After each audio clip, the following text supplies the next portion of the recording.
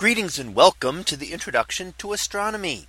One of the things that I like to do in each of my introductory astronomy classes is to begin the class with the astronomy picture of the day from the NASA website, that is apod.nasa.gov/apod.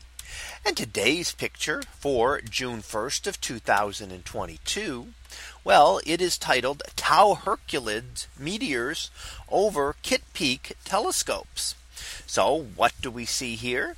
Well, in the foreground, we see a couple of telescopes that are part of the Kitt National Observatory out in Arizona. And there are a large number of telescopes on the mountain there. And that is it turns out to be a very good site in terms of the weather and dark skies that are there for astronomers being able to observe the universe. Now, up above in the sky, of course, we do see a large number of stars, and we can label a couple of those here for you. And in fact, we see off to the left in the center, you can see the Big Dipper there. It might be a little bit hard to trace out with the handle pointing upward toward the top, and then the bowl down towards the bottom and pointing kind of just to the left of the two telescopes that are seen here.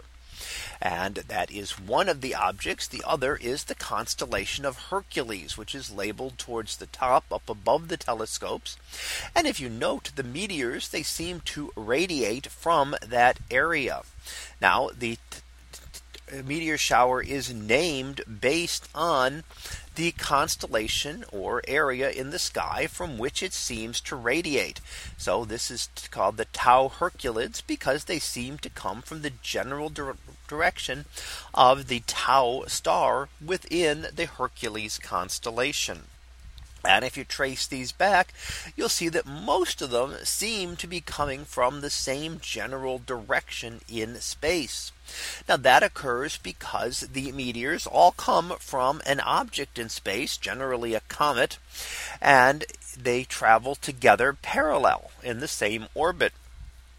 And therefore, when they strike Earth, they all seem to come from the same direction, much as telephone poles or railroad tracks will seem to converge off into the distance here on Earth.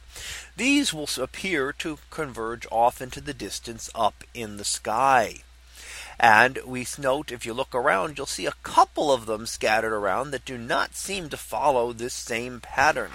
So you can actually look and see of those what happens to be about the same direction, and others that are not quite following the same direction out in space.